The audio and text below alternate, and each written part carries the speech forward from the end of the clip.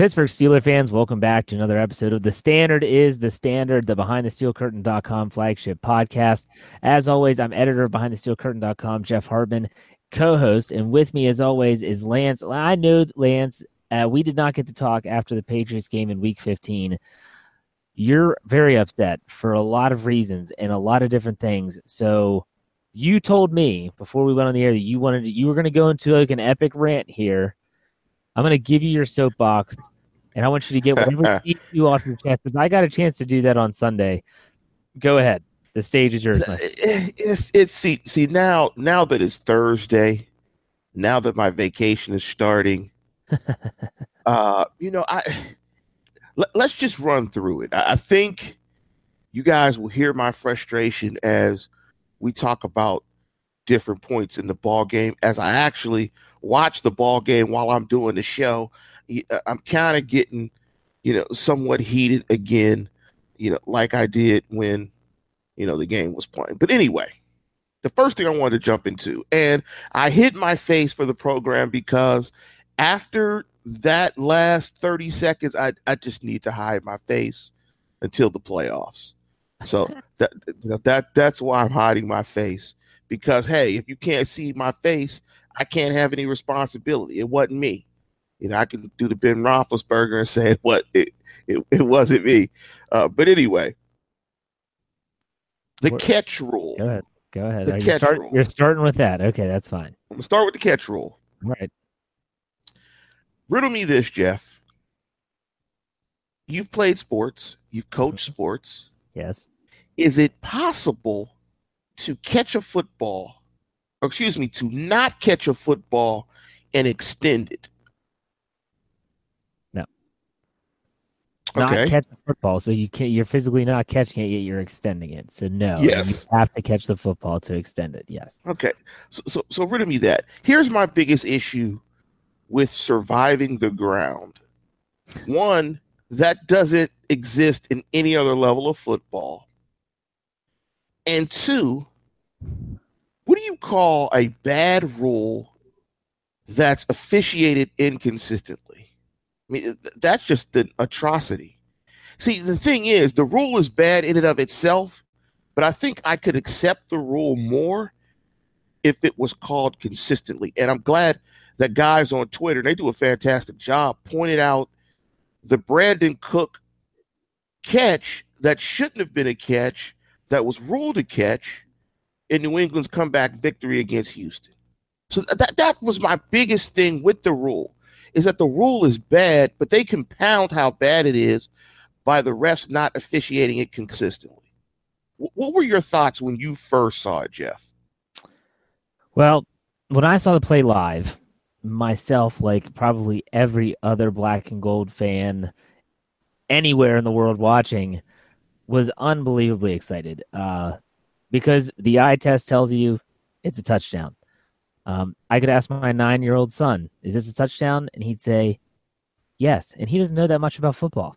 I think you could ask anyone on the street, is this a touchdown? They'd say yes. What I don't like, I don't like the rule, but the rule is the rule. And that's what everyone said, by the letter of the law, the rule was followed correctly, blah, yada, yada, yada. My issue is with, and a great article was written today for our website. If you haven't checked it out yet, do so, by Tony Defoe, who wrote about the replay system itself. I hate how every single play is now under the microscope, and I literally mean the microscope. For instance, I have yet to see concrete visual evidence that Jesse James, let me rephrase, that the football ever touched the ground. You have yet to see it, whether it's a still photo, whether it's a video. Every single thing that I've seen, you can see his right hand, that it might be on the ground. I'm not saying it isn't. The football might be on the ground, but his hand's there, which leads me to think maybe his fingers are underneath the football. And what I kept coming back to is, how are you going to overturn this call? Because the ruling on the field, which should trump everything, and that's something that Dean Blandino, who used to be the director of officiating, he stepped down going into this season. He said that's what they always had to figure out. It had to be so black and white that the call on the field was wrong. If there was any question of, we're not sure, we always went with the call on the field. That's what I didn't get because I never saw it. It was never that black and white to me. I never felt that the play that it should have been overturned essentially. And I honestly am not looking at this through my black and gold glasses. I'm looking at this strictly as a football fan. I don't like that part of the game. I don't like how when Antonio Brown or anyone makes a tremendous catch on the sideline, the first thing that happens is that super slow-mo instant replay. And I know they want to get it right. I get why they're doing it. It just is taking a lot of steam away from the game, in my opinion. That was my initial thought. And then it's just been hammered to death by now. The whole, is he a runner? He's not a runner. The runner can cross the plane and then it's over, but he's not. He's a receiver. And did he make an athletic move? And what is a football move? He was on his knee and he still had possession. Does that count? Was he down by contact? I don't know. I want to give you a chance if you have anything else to say about it before I kind of bring up what I want to talk about next. Hey, sports fans, football season's here, and it's time to get in on the action with MyBookie. MyBookie is the industry-leading sports betting website that offers real Vegas odds on football, baseball, and all your favorite sporting events. You can take a side, the total, or even fantasy points props. MyBookie lets you bet online and win big. Did the game already kick off? Don't sweat it. MyBookie has in-game live betting on every major league and event, even esports. There's no better time to join MyBookie than today. Go to MyBookie to open an account and start winning. Use promo code CHAMPION when you register for your account and get a 100% sign-up bonus up to $1,000 on your first deposit. Bet today. Visit MyBookie's website or call 844-866-2387. That's 844-866-2387. Check them out today and use promo code CHAMPION for a 100% bonus. Terms and conditions apply for entertainment purposes only. Void where prohibited. Hey, sports fans, football season's here, and it's time to get in on the action with MyBookie. MyBookie is the industry-leading sports betting website that offers real Vegas odds on football, baseball, and all your favorite sporting events. You can take a side, the total, or even fantasy points props. MyBookie lets you bet online and win big. Did the game already kick off? Don't sweat it. MyBookie has in-game live betting on every major league and event, even esports. There's no better time to join MyBookie than today. Go to MyBookie to open an account and start winning. Use promo code CHAMPION when you register for your account and get a 100% sign-up bonus up to $1,000 on your first deposit. Bet today. Visit MyBookie's website or call 844-866-2387. That's 844-866-2387. Check them out today and use promo code CHAMPION for a 100% bonus. Terms and conditions apply for entertainment purposes only. Void where prohibited. No, I mean that play is pretty dead. It's just a bad rule. And you brought up the key word that I brought up was inconsistency. Their inconsistency in how they use replay, and they're very inconsistent of how they officiate this call. You put those two consistencies together, and it makes for a very frustrated fan base. And it leads to the real reason why NFL ratings indeed may be down this year. It's because of bad officiating of the like. Yeah.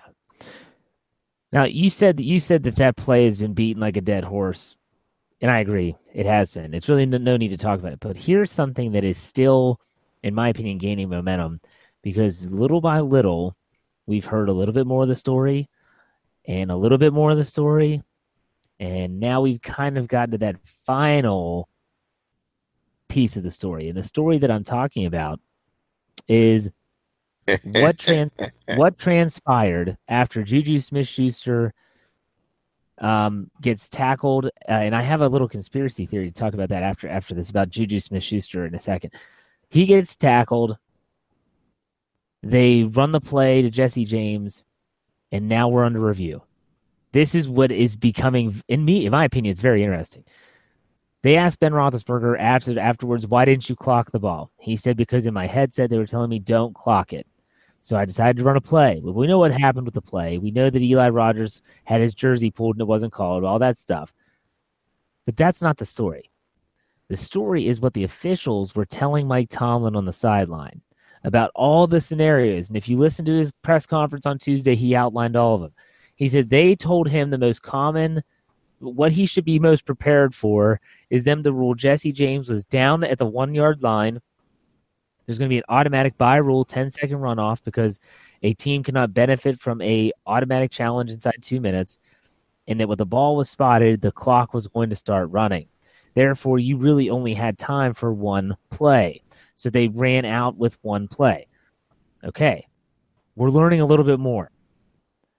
Then you see the video. Now, Lance, have you seen that footage from with the NFL sound effects that was on the NFL show they have on Showtime? I forget what it was, Inside the NFL. Have you seen that clip yet? I haven't seen the clip, but I read something about it. I've seen both the elongated clip, which was from the Jesse James, like right coming out of it, just to when the Darius Hayward-Bay pass, he gets tackled in bounds. Either way, you hear Mike Tomlin saying, we're not clocking it. We need a play. Send him a play. Send him a play. And because of the cameras behind Tomlin and they're looking at the play in front of him, you can see the chaos on the field because they don't have a plan.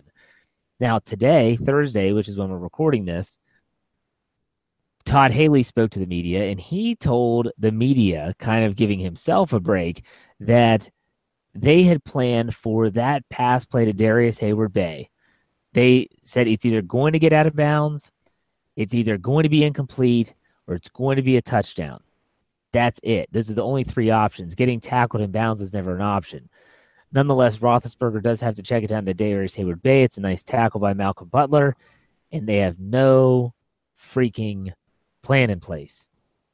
That's what bothered me the most, and it's a really bad look for the Steelers coaching staff. You can just see it, and I check out. I retweeted it this morning on the Behind the Steel Curtain Twitter page, so you can go out and check that clip. But it just does not look good for the Steelers. What were your thoughts on that whole time period of just really, really weird stuff? Like, why the hell would they tell him to prepare to be down at the 1? He was never touched. Jesse James would never be ruled down at the 1 yard line. He was never touched, and so. I think from the official standpoint, all the way down to the coaching standpoint, that was a butchered sequence. And it resulted in their loss. I mean, going back to the play to Darius Hayward-Bay, you don't make that throw. I mean, that play in and of itself, I thought, and that choice was a bad throw as well. I mean, that throw is available to you, but it's dead to you in case he gets tackled. So you don't take that throw. You throw outside the numbers. You're trying to throw that ball out of bounds so you can have maximum time so you can run as many plays as possible. So, I thought that play was bad. I thought that was the start of the bad sequence. And, of course, Tomlin's going to try to clean it up. So he's almost like the lying husband, right? He keeps finding different scenarios and ways to try to clean up the mistake and the lie that he originally told his wife. Oh, yeah, I do remember that. Yeah, I added this. Look, they botched it. And, it's a bad look. The quarterback throws him under the bus. They try to recover. The coach defends the quarterback. This is what happens when you lose in this fashion under the microscope against a hated rival. This is what happens. They weren't on the same accord. It didn't go down right. They lose the ball game. And, unfortunately, they don't look prepared. But ultimately, Ben still has the choice to throw that ball. And so, regardless of if there were multiple plays, 2 plays or not, the one play you can't make is throwing the ball where he threw it. That play is dead. There's too many people there. You can't make that throw. He's not open. Throw the ball through the goalpost, kick a field goal. So if he makes the right quarterback play, all of this is resolved. They may win or lose in overtime. We don't know. But it was also all of that came to a head with really bad quarterbacking in that spot. Well, you know what else screwed the pooch on this is the officials, because come to find out, and if you watch the game replay of the actual broadcast, you see the big completion to Juju Smith-Schuster, and you're watching Roethlisberger, and he's just motioning timeout, timeout, timeout. And Tony Romo even says, Yeah, good job, Ben. Call timeout. Give yourself a chance to recover. When in reality, at least according to Mike Tomlin, Ben Roethlisberger wasn't signaling to Tony Correnti that he wanted a timeout. Yeah, I He heard was that. looking at the bench, asking Tomlin, "Do you want a timeout?" Because that is not supposed to be the quarterbacks. That the officials are not supposed to grant the quarterback a timeout in that situation. That's only supposed to come from the sideline. Correnti gives Roethlisberger a timeout when in reality, according to Tomlin, they wanted to pocket that timeout. They wanted to hurry up, spike the football, give themselves probably about 18 seconds, which is plenty of time to still probably run 2 plays and still be able to use the middle of the field, which would have changed everything. And so that's why when I say this whole series was botched from the officiating down, it was botched from the officiating down. Tony Correnti is not a first-year official. You have to know you don't give the quarterback the timeout. You should be getting it from the sideline. The side judge is the one that should be whistling the play dead if the coach wants a timeout. So the funny thing for me is there's a couple things. Number one, I thought the Steelers played a very good game, offensively and defensively. They ran the ball well on offense. They kept the ball away from Tom Brady. They did everything right, except for the 3-and-out with about 3 minutes left. Let me get when you finish. I want to get on. I want to get to that. When you Okay. finish. Do you have something else to get to before we get to that? Well, now that you're talking about it, here's the thing that jumped out to me about the two series before that. The series prior to that, when they don't throw the ball on 2nd and 25, and they run the ball. They ran a draw. They run a draw, exactly. Right. Fitzgerald was on, yeah. Exactly. They basically quit on the drive. So that was horrible. The next drive, though, the Juju Schuster play just illustrates just how bad the decision was to run the ball on first down on that sequence. Because when they drew up a play the next series that got almost 70 yards on first down. So if you put the ball in the quarterback's hands to win the game in that moment, that's the best decision. You stay aggressive there. You do not run the football, especially when all of America is like, they're going to run the football. You just don't do it there. You let Ben Roethlisberger win the game with his arm, and you try to convert a first down by throwing the football. Now, correct me if I'm wrong, Lance. They did the patented Todd Haley run pass that series, right? Ran it on first and second, passed it on third, correct? Yes, I believe so. I believe so. I'm okay personally with a first down run because the way they had been running it, even with a loaded box in that game, they were getting 4, sometimes 5 yards on first down. If they could have gotten that, then okay, you're on schedule. You have an open playbook for second and third down. You can still run it on either down if you want. The problem was they got stuffed for maybe a 1-yard gain or no gain at all. And then on second down, that's when you throw it. You throw it on second down, and then you throw it again on third if you have to. But I just didn't like the whole. I understand what you're saying. You want to stay aggressive. I said this in an article. You look at the contrast in week 15 against the Ravens. Everyone hated the fact that they were too aggressive, and they gave the Ravens time at the end of the game. I think in a way, Todd Haley looked at the fact that they were actually running the ball well per carry. Le'Veon Bell's yards per carry were up. And I think that he felt that they could still move the ball even against a loaded box. So I'm okay with a first down run. I just didn't like the second down run. And then the third down call, maybe it's a rookie mistake, but Juju Smith-Schuster doesn't run the route to the sticks. He catches it, isn't able to get the fight to get the extra yard, and they have to punt the football. I think a veteran might run the route to the sticks. So if you catch it, you're down and you have a first down, you have a new set of downs. So let me correct this. Let me correct. On 2nd and 9, they called a pass play. Roethlisberger scrambled for 5. So it ended up being 2 runs, but they had a called pass play on second down. Got it. Okay. All right. So for me, I hate the first down call. I hate the first down call. What about this, though? And, when you play the Patriots, you have to play it, in my opinion, because of Tom Brady. And when they punted, I mean, everybody knew it to a man. They're going to score a touchdown. It's coming. Like you knew it was coming. And we're going to get into that question as well, especially how they were playing defense. You knew it was coming. Why not go for it on 4th and 1? Is that too aggressive in that spot? I mean, because against Brady, I mean, whether it's 70 yards or it's 28 yards, the Billy Goat was coming to get you. The momentum had shifted. Gronk was rolling. The Billy Goat was coming. Quick death, slow death. Death was on its way. It was marching. It was riding a pale horse, and Gronkowski was in the saddle. Being spurred by Tom Brady. So was that too aggressive in that spot to go for it on 4th and down in that place? The way that you and I think, no. The way the conventional thought thinks, yes. The way that you and I think is that if you go for it on 4th and 1 and somehow don't get it,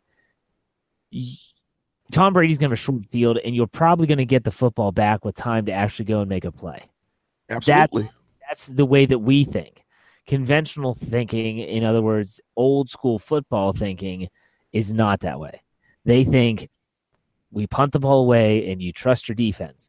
When, in my opinion, without Ryan Shazier, I don't trust this defense, period. Not against the Patriots. Against the Ravens, yeah, sure. Especially with Joe Hayden if he were on the field. But without Shazier, with Gronk, hey, we saw what happened. And like you said, I knew that a field goal was definitely going to be in the cards. But my goodness, 3 plays, 4-play drive. That was a 4-play drive, 3 passes to Gronk, a run into the end zone, and then a 2-point conversion to Gronk. I'm going to let you talk. I'm going to let you talk about the defense.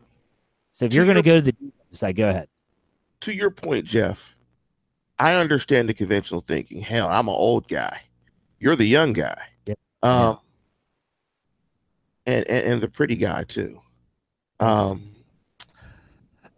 When it comes to Brady, you have to throw conventional shit out the window. I mean, you just have to. I mean, because he's not a conventional guy. Shit, he's the Billy Goat. The Billy Goats aren't conventional. He's licking his chops. He's like, oh, we got Sean Davis dead to rights. We about to go get these boys. Just punt the ball. Please punt the ball. I mean, I think in that spot, if you have to do it again, you can't be selectively aggressive. It had to be a 100 foot on the pedal approach that game. And I thought that was a spot where they could have been aggressive. You've got to get 1 yard to win the game. Go get the damn 1 yard. I mean, you got the best running back in football. Get the 1 yard. Run to the perimeter. Get the 1 yard. But in terms of the defense, and I thought long and hard about this, and I'm going to ask you the question after I respond. For the most part, I thought the Steelers' approach of playing man-to-man coverage worked. It broke down obviously late in the game because the Patriots weren't getting creative and neither were the Steelers. We're throwing it to Gronk. He's going to catch it. If you don't adjust, he's going to keep catching it. But overall, if you had told me that this defense would have held the Patriots to 19 points with approximately 2 minutes remaining in this game, I would have told you that that was a success. Not just a success, but a roaring success. So I think they're on the right path. I think it needs a little bit of tweaking. But answer this question. Did you think man-to-man worked and overall the approach worked in this football game? Yes. I thought that Keith Butler was very creative in how he used his man concepts. There were some man zone concepts if you watch the game again. And people sometimes think like it's just Artie Burns lines up against this guy and he runs with him down the field. There were occasions where that happened, but there was a lot of different defensive looks that the Steelers gave Tom Brady, ones that he had not seen before. The one thing I like now is that we know that this team can run zone. Whether you think it's successful or not is a moot point at this stage. And Keith Butler said this today as he met with the media, is that he was so pleasantly surprised with how the man defense went against New England. You might be seeing more of this against anyone. I mean, in my opinion, you use these last 2 weeks of the regular season to fine tune that stuff. Joe Hayden's probably going to be back this week. You're going to have your full secondary back on the field for probably the first time since right around the bye week. This would be a great time to have your defense really fine tune that man defense that you want to do. I mean, going against the Texans, that'd be a perfect opportunity. Going against the Browns, same thing. I think that what he can do now is he really has a lot of different arrows in his sleeve that he can use. He can run man, he can run zone, he can mix them together at times. I did think it was successful, but the one thing that I mentioned in an article afterwards is that I didn't see the adjustment when the Patriots adjusted. We know that New England is well coached. I hate their coaching staff, especially Belichick, but they're very good at what they do. They're a very well coached team. You know that they're going to make adjustments. You know that by the fourth quarter, they're going to figure out what you're trying to do. And once they do, well, Exhibit A, Rob Gronkowski runs all over you. Now, Mike Tomlin said that there were plans to double team him, yet for some reason, it never happened. You can't have those mental mistakes, number one, especially in crunch time. And number two, you have to throw an adjustment. Maybe you go to zone there in the fourth and make him fit it into a small window and prevent the big play, because when they were getting burnt, it was down the seam. We're talking chunk plays. That can't happen. It's tough. It's tough. It's very difficult to guard Rob Gronkowski. And I hope Steeler fans at least throw the New England Patriots a little bit of a bone and say, Tom Brady is ridiculous at times, and Rob Gronkowski, when he is on, is almost unguardable, period. Yeah. Because there were some throws that Sean Davis had perfect coverage, and it was just, you can't defend the perfect throw and a great catch. And so sometimes you just have to tip your hat and say, well, damn it. Yeah, that's it. And I'd like to add that you can't defend the perfect throw, the perfect catch, especially when that monster pushes off. I mean, Gronk, if you watch Gronk on film, and I invite anyone to do that, get NFL Game Pass. I hate to be a guy doing a commercial for the NFL, but Game Pass is awesome. Get Game Pass, watch Rob Gronkowski, watch him run dig routes and skinny posts. When he runs those routes, he will push off with the opposite hand that the route, in the direction that the route is going to. So if he's running a skinny post to the right, he's going to push off with his left. If he's running a dig route to his left, he's going to push off with his right. He's going to push off to get that extra bit of separation. Now, you combine that with the fact that he's 6'7", 265, and when he turns his shoulders, he's going to create that room anyway. I mean, you just can't recover. You push a Sean Davis, you push a linebacker, anybody. He's not giving you a love tap. He's hitting you. So he's going to knock you off center while he's running full speed, and you just can't recover. And Tom is going to put the ball in a perfect spot where you can't get to it anyway. I was just thinking to myself about, as I was watching it again, one thing, it's unacceptable to say you had the double team plans, but you don't know why they didn't happen. You're the head coach. Call the double team. You're the head coach. The head coach can overrule any defensive call and offensive call and call both if he wants. Call the double teams. Yeah. Davis is getting shredded. I'm looking at I'm like, poor Sean Davis. It was so bad. Gronk pointed at him on a 2-point conversion and laughed. He laughed at him. I'm like, why wouldn't he? He was getting roasted. And the one thing that I saw that he was doing wrong, he was playing on Gronk's head, meaning he was not giving Gronk inside leverage. So if he was going to play on his head or outside leverage, Gronk's open immediately, especially if he's getting a clean release. It's a completion if you don't get pressure, because he's just going to run the slant, turn his shoulders. You're going to trail on his back. He's going to push you off, and it's going to be a catch. The other thing that stood out to me on this defense, particularly on the long completion on the Patriots' first drive in the first quarter, is that Mike Mitchell has to have better route recognition, and he has to be a little bit more rangy. On a one-person route, you can't get beat to the corner like that, even if Artie Burns has a mental fart and doesn't retreat to his deep third in cover 3.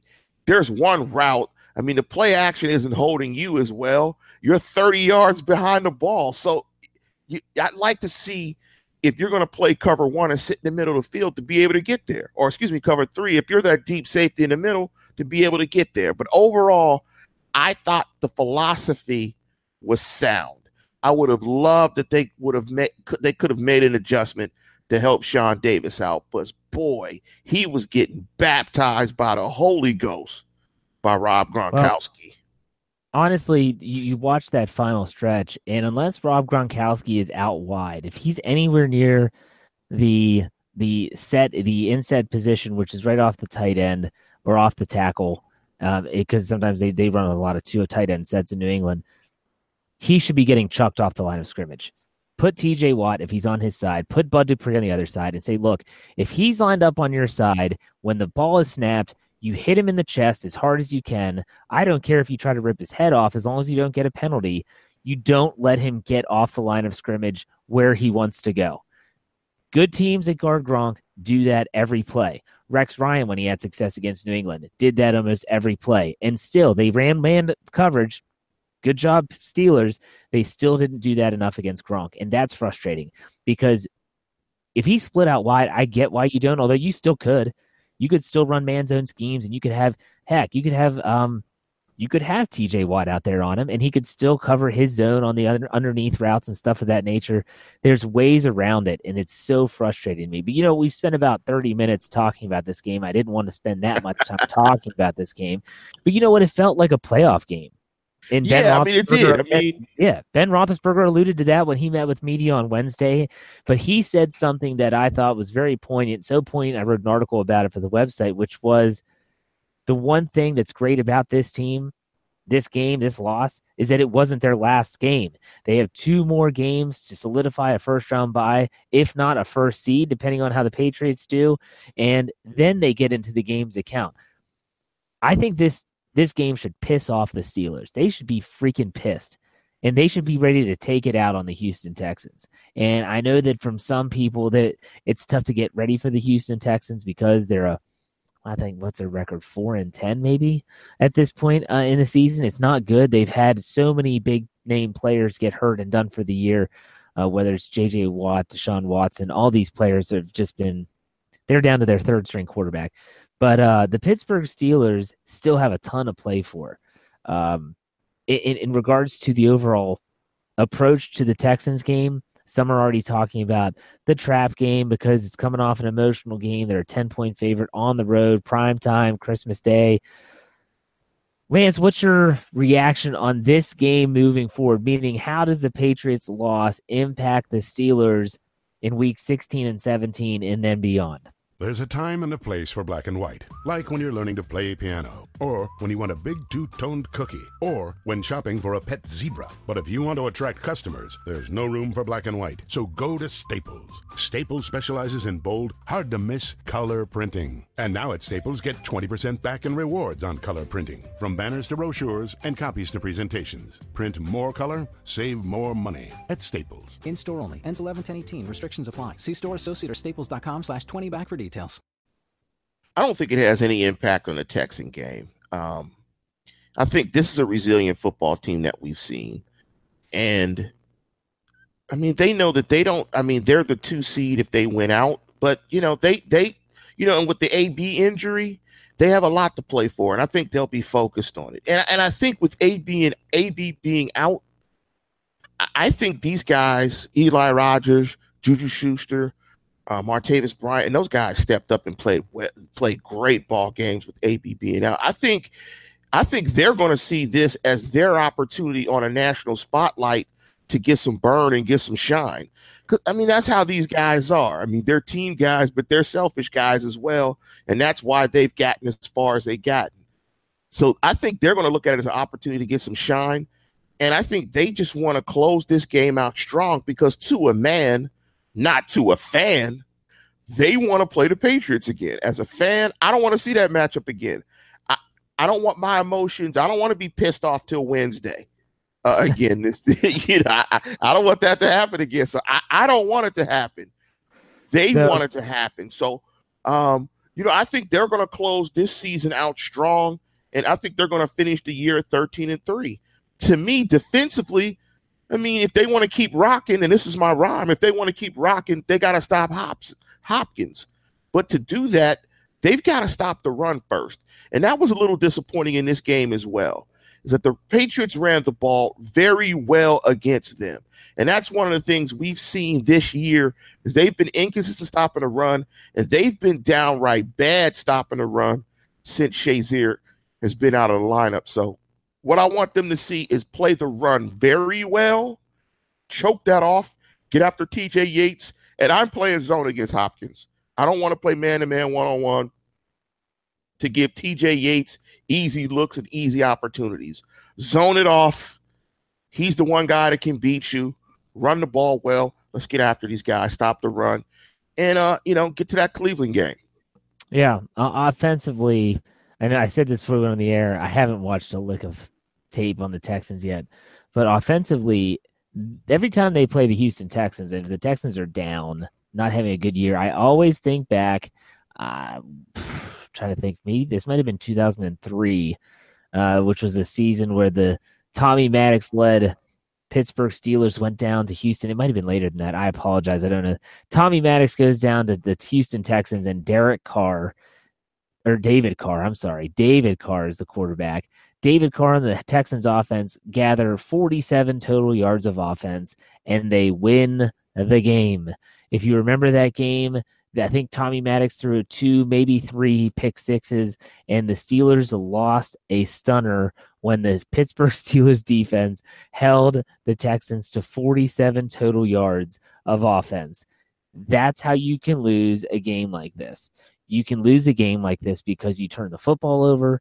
You can lose a game like this because you are unprepared and you go down there. And honestly, I honestly think that this is a contest where if they don't turn the ball over, I don't think there's a chance they lose, even without Antonio Brown, because Jadeveon Clowney can wreck a game, but they do get Marcus Gilbert back. That's big. On defense, Joe Hayden should be back. I mentioned that. Vance McDonald was a full participant at practice today. He's a big part of the running game, and he's also turned into a pretty nice, very athletic weapon at tight end. So I like the Steelers' offense here. We'll get to picks and predictions here in a second. You gotta love, Jeff. Ahead. You gotta, not to cut you off, you gotta love the internet. The game was 2002. Oh, there you go. I was close. I said 3. I said 2003. That was 2003. They finished 6-10. But you got the yards right. Yep. They had 47 yards in the game and 3 first downs. The Steelers had 422 yards, and they lost the game 24-6. Yep. Yeah, I remember that game like as yesterday. I wanted to punch someone right in the face. It was horrible.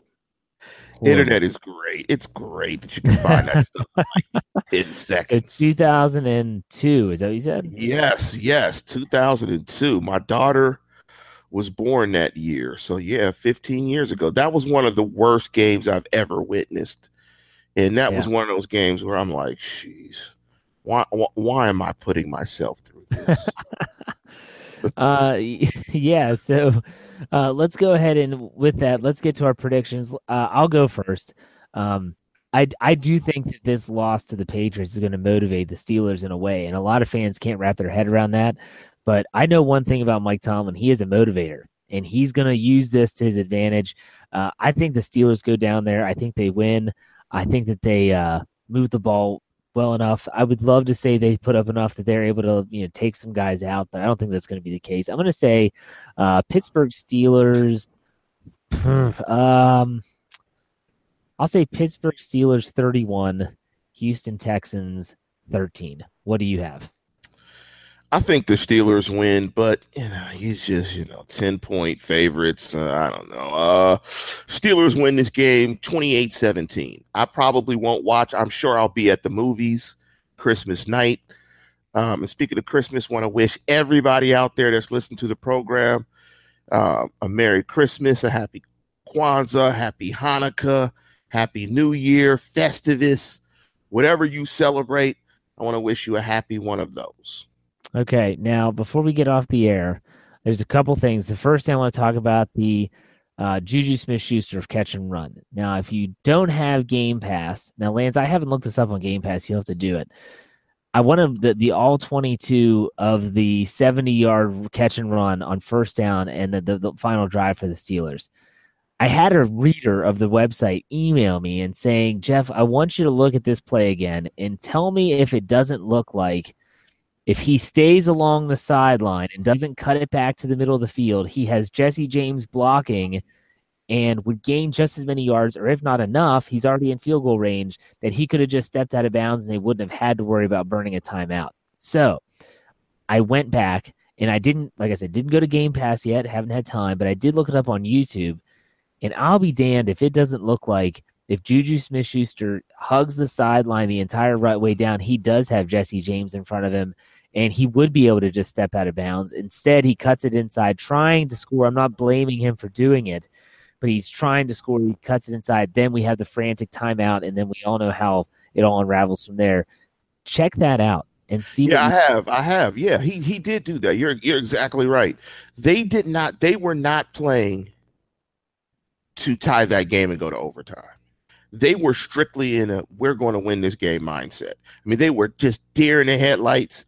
We got to win. Yeah. We got to get this monkey off our back. I think that went into a lot of what you saw in that last play. The concept on the play was great.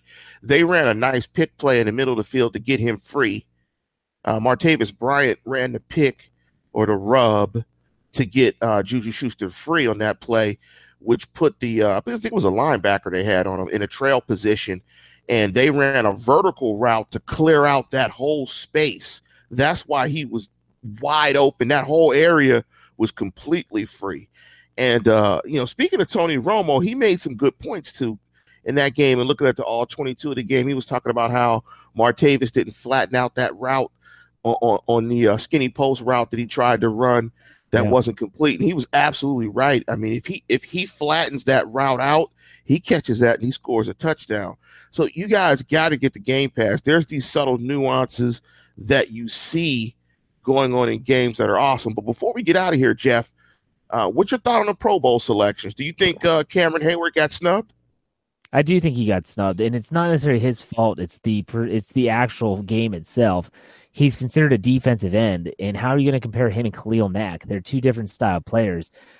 He should be considered with a defensive tackle in a 4-3 defense, and that's what bothers me is they don't have a clear cut. Typically, they have him as when you're picked to the Pro Bowl, you're picked almost as like a 4-3 defense. They do have outside linebackers in terms of Von Miller and things of that, but he just gets screwed because the defensive front, they never really justify a 3-4 defensive end that gets 10 sacks with 2 games left. Man, I mean, this is not a James Harrison, Lamar Woodley outside linebacker from the bookend that's coming down to get a bunch of sacks. That's tremendous. I think he did get snubbed. But you know what? Ultimately, the Steelers are going to be busy that week preparing for Super Bowl 52, and so I don't think anyone's really going to care that he didn't make the team. But in terms of recognition, yeah, it does suck. What did you think? Yeah, I thought he was going to make it. When you play 3-4 defensive end and you get 10 sacks, you should be on the Pro Bowl. Yeah, I absolutely should, because he may finish with like 12, 13 sacks before it's all done, and that would be phenomenal. I mean, I didn't think, I think Aaron Smith got double-digit sacks once. I believe he got 10. Yeah, but he never made a Pro Bowl either. He never made a Pro Bowl. As good as he was, never made a Pro Bowl, and that's what everyone's comparing him to. Now, I do have one last question for you, Lance, and actually, let's go with 2. Number 1, what's your favorite Christmas movie? Christmas Story.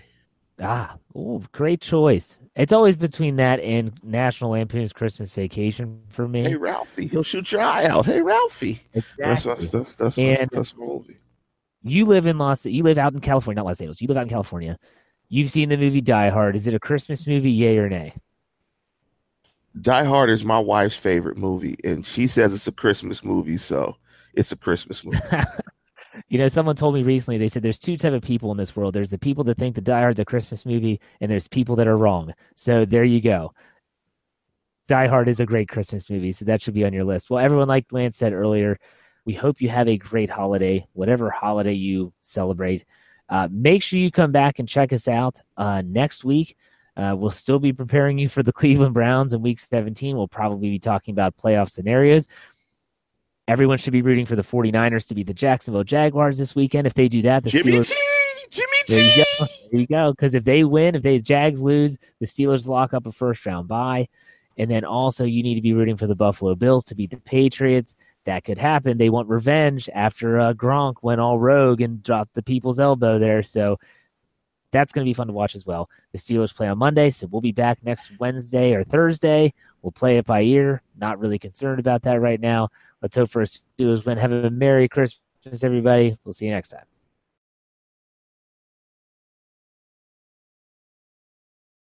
My name is Spencer Hall. My name is Jason Kirk. My name is Ryan Nanny.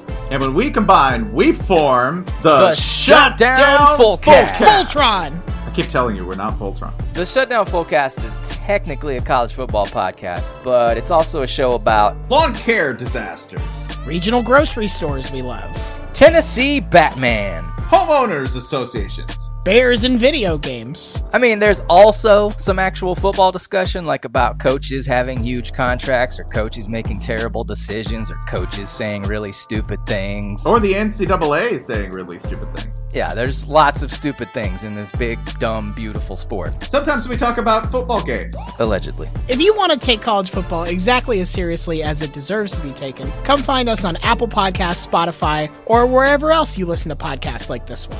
The Shutdown Fullcast. It's not Voltron.